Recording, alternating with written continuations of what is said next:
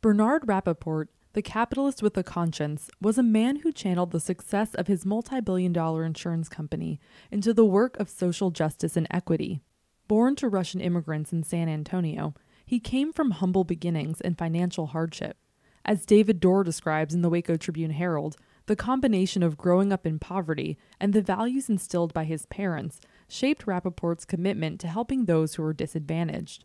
One of these values was the importance of education. The Bernard and Audra Rapoport Foundation has granted more than $20 million to support educational and social justice causes here in Waco. While Rapoport, who passed away at the age of 94 last Thursday, will be remembered as a prolific philanthropist, it seems his generosity of spirit will be one of his most important legacies. It is this spirit, love of learning, and commitment to improving public education which led to the naming of the Rapoport Academy to honor him and his wife Audra. Dr. Nancy Grayson, founder and former superintendent, describes Rapoport's first visit to the school, originally called the East Waco School. I met Bernard in that first school year, 1998-99, and he came to the basement where we were to see what was going on. He was insatiably curious, which is a good thing. And he left just marveling at the possibilities. After a charter school with a similar name to East Waco School was shut down, a new name was considered for the school. Our board decided it was time to change the name, and we approached me about that.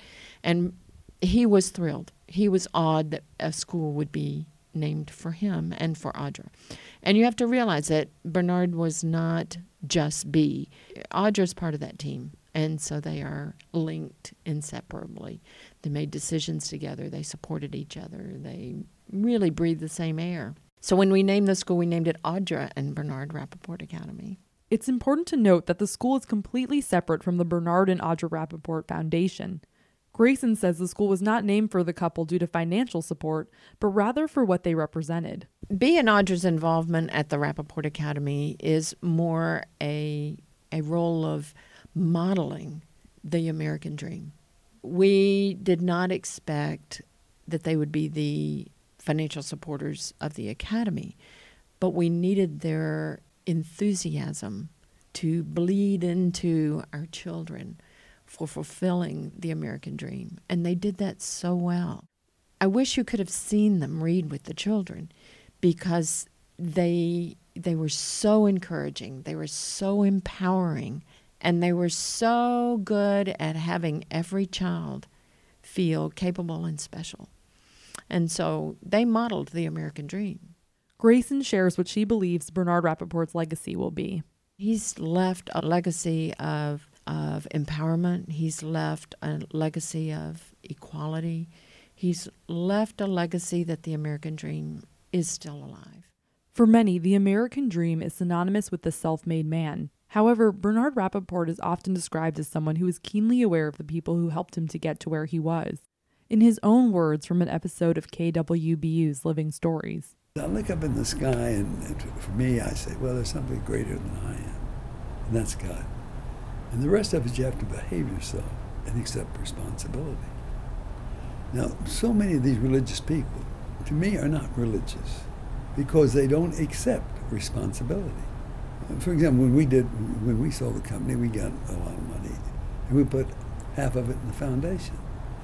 So my friend said, well, you crazy, why did you do that? I said, because I owed it. He said, who did you owe it to? I said, to society. I said, anybody that thinks they're a self-made man is an idiot. I mean, if I had to make a list of all the people that helped me get to where I am, I said, there's not enough paper in the world. And I was good at managing, and I was good at motivating. And so we were able to build a company, but how many people do you think helped me do that? The only guy that I can't stand is a self-made man, because I know I'm talking to an idiot. A public memorial service for Bernard Rapoport was held at noon on Wednesday, April 11th at the Masonic Grand Lodge of Texas in Waco. For KWBU, I'm Becky Fogel.